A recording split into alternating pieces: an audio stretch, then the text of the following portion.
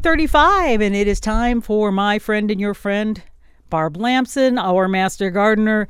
Barb, it's fall. Things have cooled down. I had some frost. I covered things up, and I just got nipped a little bit on some of my dahlias. Right. I had a little bit of nipping on some of the plants, but not really a lot. The biggest thing I've noticed is that the bumblebees aren't out early in the morning anymore. Too cold. Where do they go? Oh, they must be sleeping someplace. Well, I noticed they love the sedum. So a lot of times when they're when it's cold, they just sort of sit there and you can pet them. Sure. Our friend Al Bat always talks about petting bumblebees and things. Right. And they're So I'll ask him that at our Tuesday thing. And what do they go under the plants? Good question. I don't know. But they're around still somewhere. They are, because later on in the day you see them, but you don't see them early in the morning.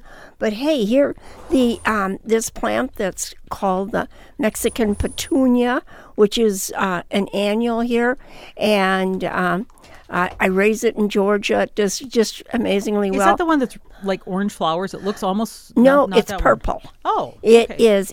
And they're bell-shaped flowers. It gets very tall. It's probably 3 feet tall at least, and branches off.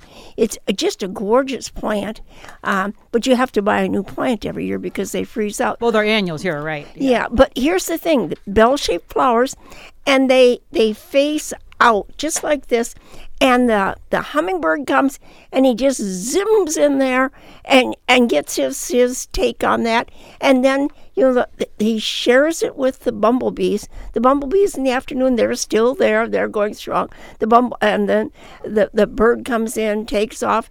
I mean, it's just absolutely wonderful. I just love it. Well, you know what? I've got so many blooming now. So this is, if you want a late blooming fall flower, is the bottle gentian.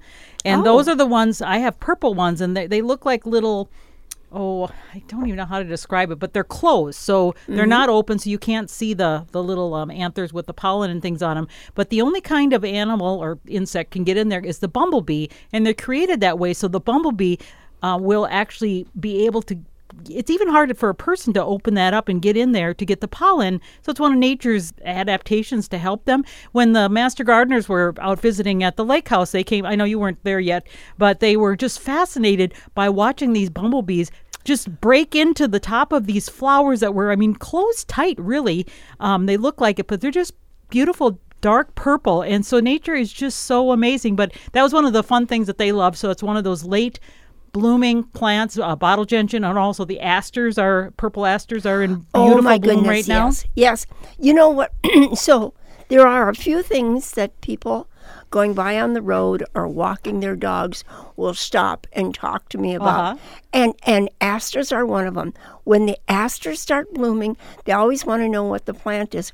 Well, this year, for the first time, the New England aster was eaten off by the deer. Aww. They've never done that before, but they did it this year, and I thought, oh, well, that's it. We won't get any blooms on that. It did grow, but it didn't get as big. But you know what? The deer did me a favor, because it's a much shorter, clumpier plant. Normally it gets taller. And gangly. And so I have to put like peony hoop around it to support it. This year I didn't have to do that. But it still bloomed? Oh, just better than ever. You've always told me that about the mums, the hardy mums anyway, because you're supposed to keep pinching those back, because otherwise they get kind of floppy by this time of year too. So the asters, I didn't realize that you could do that with them too. Absolutely. So the deer did me a favor. And I have to tell you, the mums that are the perennial hardy ones from the backyard that I dug and planted up front at full sun, I put 3 to a group, and they just got big, and they made a canopy, and they stood upright, and they did exactly what they were supposed to do. Those that I didn't move, that were in the backyard, under more shade, where there's more shade, they got taller, even though I pinched them, and they flopped over. But here's the difference. Even though I had pinched them back, they showed color in their blooms earlier in the bud, and they opened up sooner.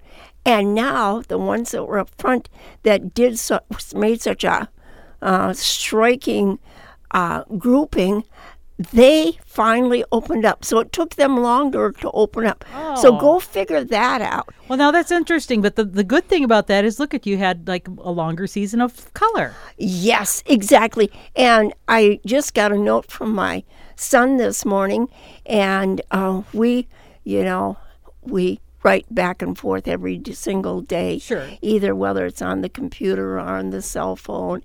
And he said he just finished planting 400 tulips because I told him. Oh, good for him. Yes, and he said I have 25 more coming. And of course, they have snow any day now. Oh, they will? Oh, he's in Alaska, so go figure. Oh yeah, that's the way it is. But and he sent the last of his lilies to bloom, and he had this one, and it's Orient Pet. Yep. Orient Pet, and it didn't bloom early enough, and so across the street from him, there's another house, and it faces south. So he dug them up, and he planted them in the neighbor's yard because they said he could.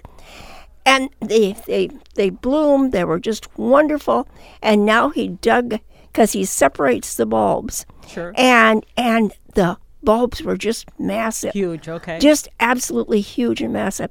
So, getting the right plant in the right place. It's such a, yeah. The full sun makes such a big difference. It does. But there's sometimes you just can't get around that. So you have to do the best you can because, I've been planting the Dyervilla. Those are the ones that's a dwarf bush honeysuckle.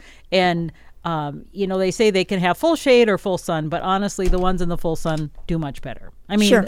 Even though they can tolerate it, it's a matter of how lush they'll get. I clipped an article that I read in the paper this week. Do you remember when we talked about broccolini and you raised it, was it last year? Well, I thought it was broccolini and it was Brocco Rob so it's a different thing. So I thought broccolini and Brocco Rob were the same thing. So RAAB. Right. And I absolutely hated the Brocco Rob because it's such a bitter bite, kind of like sure. arugula, and that's just not something I like. Right. But the broccolini was wonderful. Yes. Because I did plant that this year, Barb, and it keeps producing little broccolis, not the giant head, just little stems. I love it. I produced that one year too, but I couldn't decide how much of this can I take leaves? Can I take stem? How much can I take? And I should have stir fried it and I cooked it. And I don't like vegetables that are overcooked. No, but soggy and bleh. This article in the paper says, if you're wondering what to do with your broccolini, use it when you're making pizza. And there was a recipe for deep dish pizza. Oh, to put some on top? Yeah, okay. I thought I have to give this to Karen because you can have. I know you're a vegetarian and gluten-free. You wouldn't want the sausage. The sausage on it, but you can use different types of flour for the crust, or cauliflower for the crust is what I love. The cauliflower. That's crust. A great one too. And they used a big cast iron frying pan for that one. Put it in the oven, and said it was absolutely fabulous. So then my daughter called me and she said, "Mom, guess what? Here's the newest thing that I'm using when I'm entertaining people, and it's very casual, and we're going to be outside." She said she makes pizza dough, and she makes a big batch. She divides it up, and she freezes it. I didn't know you could, I thought that would kill the yeast. I didn't either, yeah. Works just fine. Oh. When she's going to have a crew of people in, she takes the pizza out, she lets it sit on the counter and raise up again. Okay. And then... Does it have yeast in it, though? Because not all doughs have yeast. Yeah, hers has yeast. Okay. Yes, it does. Okay. And what she does is she puts out all these ingredients, the cheeses, the meats, the vegetables, and she flattens out and gets the crust ready for them, and they add everything that they want. I love it. She takes it out to the grill. It's like make your own taco bar, except make your own pizza. Yes, exactly. And it's your size. I mean, it's my personal pan kind of thing. Yeah, exactly. So what she has 4 burners on her grill. She puts all 4 of them on as high as they go, and when the grill reaches 450, she turns off the 2 in the center. And when the people come, that their pizzas go on those two in the center. It has tremendous heat. It browns the crust. It cooks the vegetables, but they don't burn. And then they just take them off, put another one on, or two on, or three on, whatever you're doing. And so if you want a personal-sized pizza that's about 3 inches across, you get that. If you need 6 inches or 8 inches, you get that. But you keep, and she said it was delightful because some of her neighbors had never tasted some of the vegetables that she had there. Like what? Well, I don't know what they eat or don't eat. Oh, yeah, okay. But it was on. She's in the South, right? Right. They don't put okra on it, do they? I don't think so, but okra goes in soup, that's for sure. Gotcha. Yeah, right. But that would be a great thing with kids, too. Oh, yeah, absolutely. If you put a little bit of the vegetable that they don't like, I think... Hide it under the cheese. Yeah. Well, so anyway, I thought, here we're learning about broccolini, and we're learning about doing pizza a different way. And I think that when you entertain, it should be fun. I mean, and when people participate at any level, I think that's even better for them. Wonderful. Hey, you know what? I planted 75 perennial plants last weekend. Wow. They were all of those blue fescue grasses that I had planted from seed. Yes. Normally, if you buy them like at a nursery, they're about $11-12 a piece in the pot. So I had started, I think with 100 seeds, and I had about 75 of them that still made it. And so I have that part that I told you I had all the rocks removed and new soil brought in. So it's edging. So I'll have that repeat of all that blue fescue every 12 to 18 inches or something like that. So I did that, and then I planted 45 daffodil bulbs and 25 hyacinth bulbs just kind of around the yard. And I put them where there was a little bit of shade, because sometimes when you don't want a lot of shade, they need sun, but sometimes they don't last very long if they're in too much bright sunlight. So I was busy getting things out, because somebody, I think I told you last week, somebody asked me about, I want to plant trees and shrubs, but do I have to wait till spring? I says, nope, now is an excellent time. Yes, and talking about planting and redoing things, David renovated our front yard. Again? Our south lawn. Wait. Now, this is from before. Yeah, right. This is, we had, when we took out these shrubs, we had the first 10 inches where the perennial border was. Okay. That the shrubs had been covering, so there was no grass there. Right. So right away, as soon as we took the shrubs out, we worked up those first 10 inches and amended the soil. And what did you add to it? We used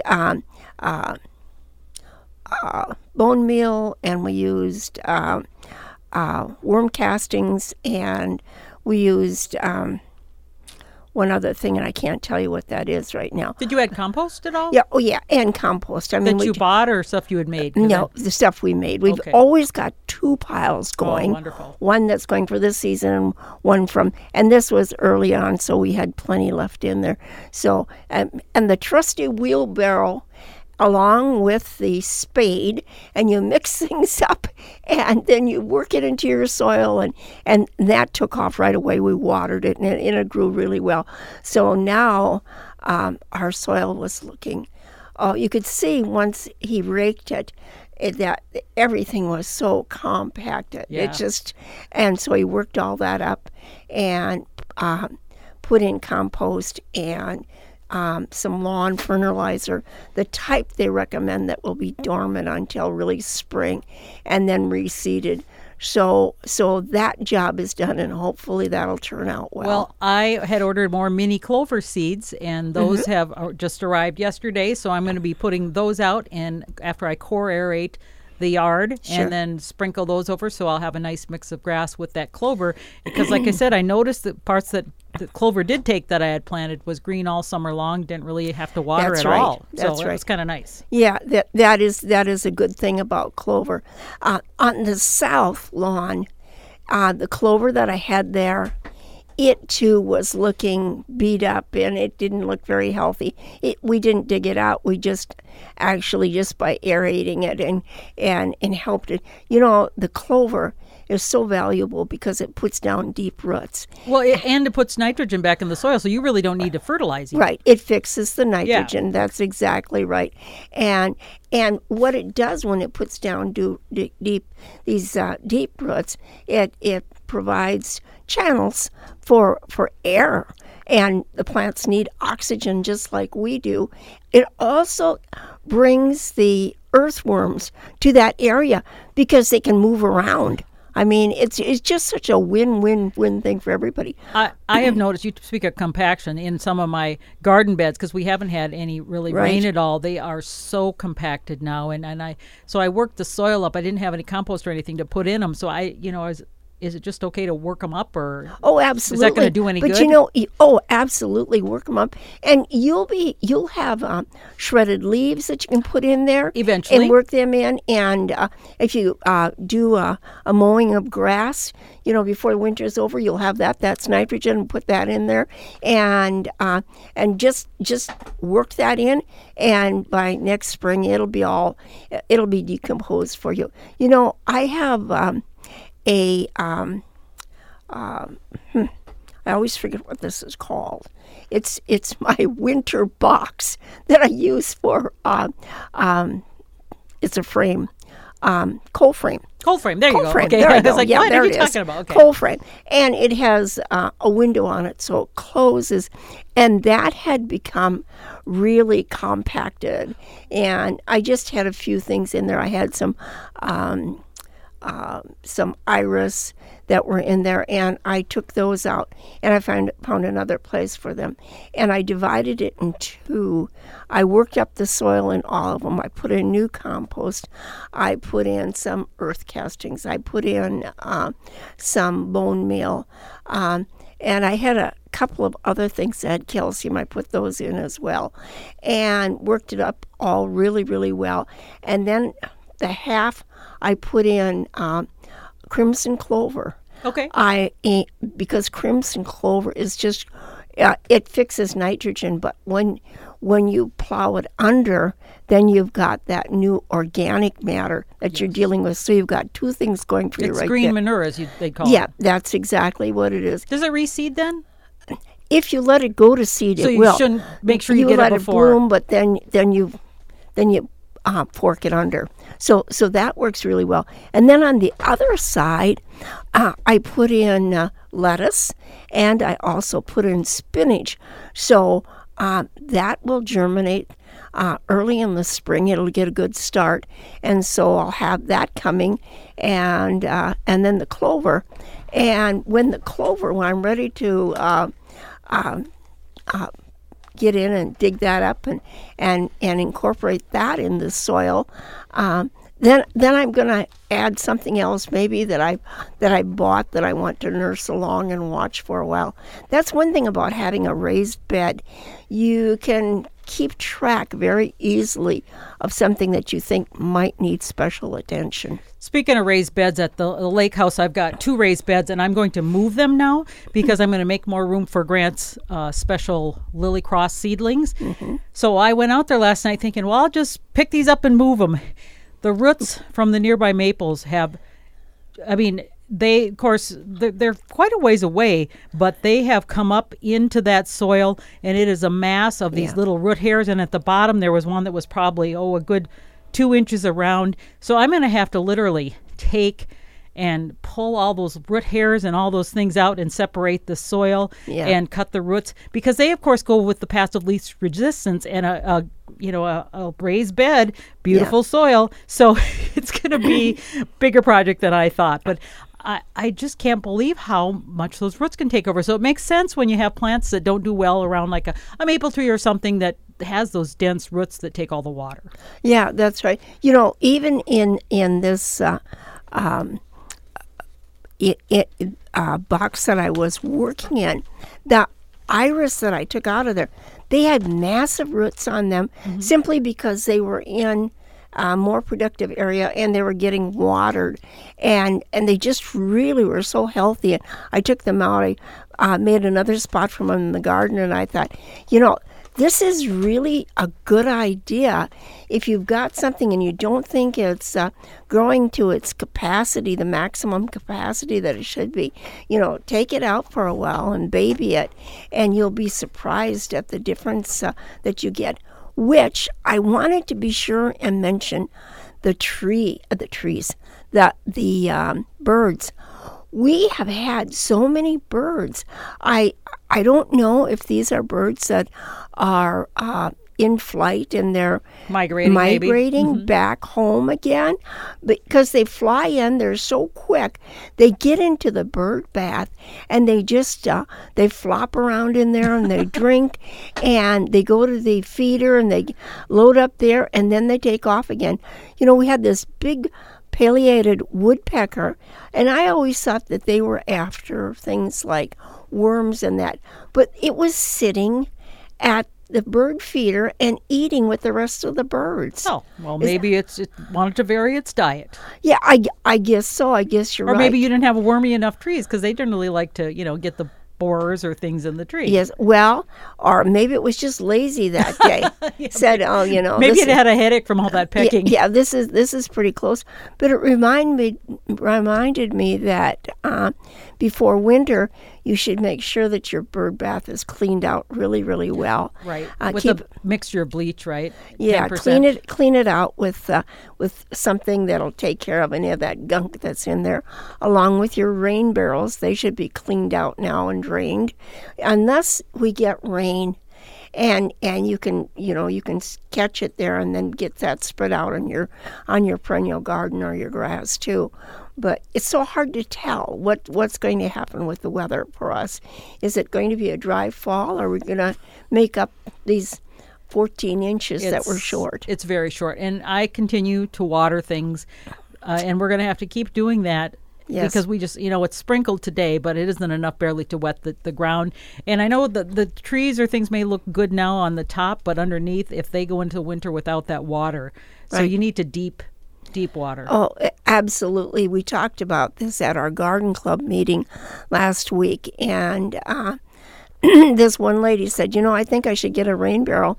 And another lady sitting next to her said, well, don't buy one. She said, I have one, and I just, I'm too old. She said, I'll give it to you. So sometimes it helps to talk about things Right. and speak up. Yeah, which is so true.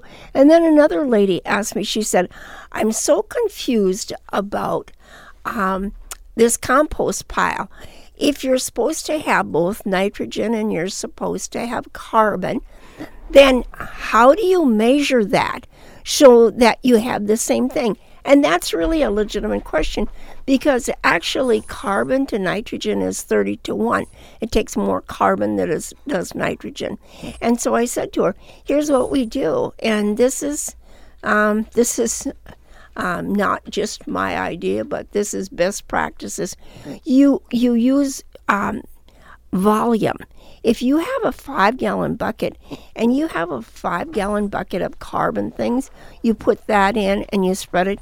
Then you put a 5-gallon bucket of nitrogen materials and you spread that on top of it. It goes by volume. Carbon is actually, these carbon things are heavier for the most part. So just do it by volume, and then that'll keep you in sync. But she was very, very worried about that. And I was thinking about my mom when everything that wasn't used went to the edge of the woods and was dumped out there. We did the same. We had what we'd call the food scrap pile. Yeah. Yeah. It went out there. And when she was canning, all those peelings and things that went out there. And eventually that all broke down, and it went back in the garden again. There was no worrying about if you've got the right amounts of things. So, or you just put it out there, right? Yeah, exactly. And we always had little apple trees and things growing because all the seeds that got dumped out there. Right. And then in the middle of the summer, you'd say, oh, my gosh, look at that. We've got potato vines growing. Right, and exactly. Odd things. Right. Hey, is it too late to plant buckwheat for cover crop per fall, do you think? I wasn't sure. It'll probably sprout, but then, you don't want it to go to seed. But I was wondering if it's too late to do that now. I don't know. If when I stopped at Seed Savers in Decorah, Iowa, they had buckwheat growing, and of course they'd started that earlier. But I mean, they're looking at pollinators, and it was just swarming in there with pollinators. So, and then they'll plow it under so that they get the organic matter. Right. So. Might be too well. So in the past I did it early in the spring, and then I just kind of right. put it under then later. But the 1 year, I guess that was maybe last year or the year before, that I planted the crimson clover late in the fall.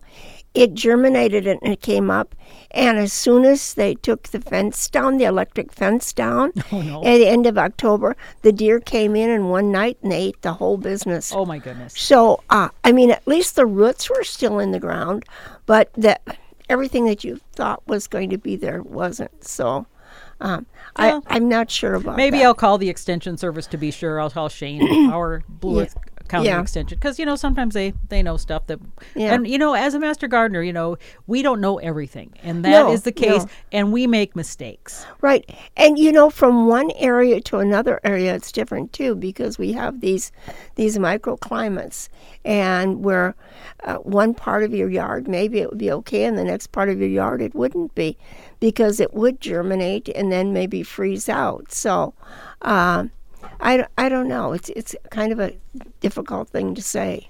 Well, anyway, it's always great to have you on the show, Barb. I know you'll probably be out because it's beautiful fall weather this weekend. It's raining a little bit. Well, we need more. But are you going to plant some bulbs this weekend? Of course I am. Oh my gosh! Not only that, I'm excavating any place where there was a daffodil. I'm digging up the old bed because I'm finding that I have lots and lots of daffodils in the ground. They're getting too thick. Yeah. My best friend, she lives in central Wisconsin, but she said, I give up on tulips because of all the deer and stuff. I said, well, why don't you do daffodil and alliums? They don't bother them, and so that's what she's going to do. Yeah, and look at the varieties of daffodils there are now. Tall, short, multicolored, ruffled. Even pinkish ones. Oh, yeah, they're lovely. Lovely. Thanks, Barb. Happy bulb planting. Okay, thanks, Karen. Bye-bye.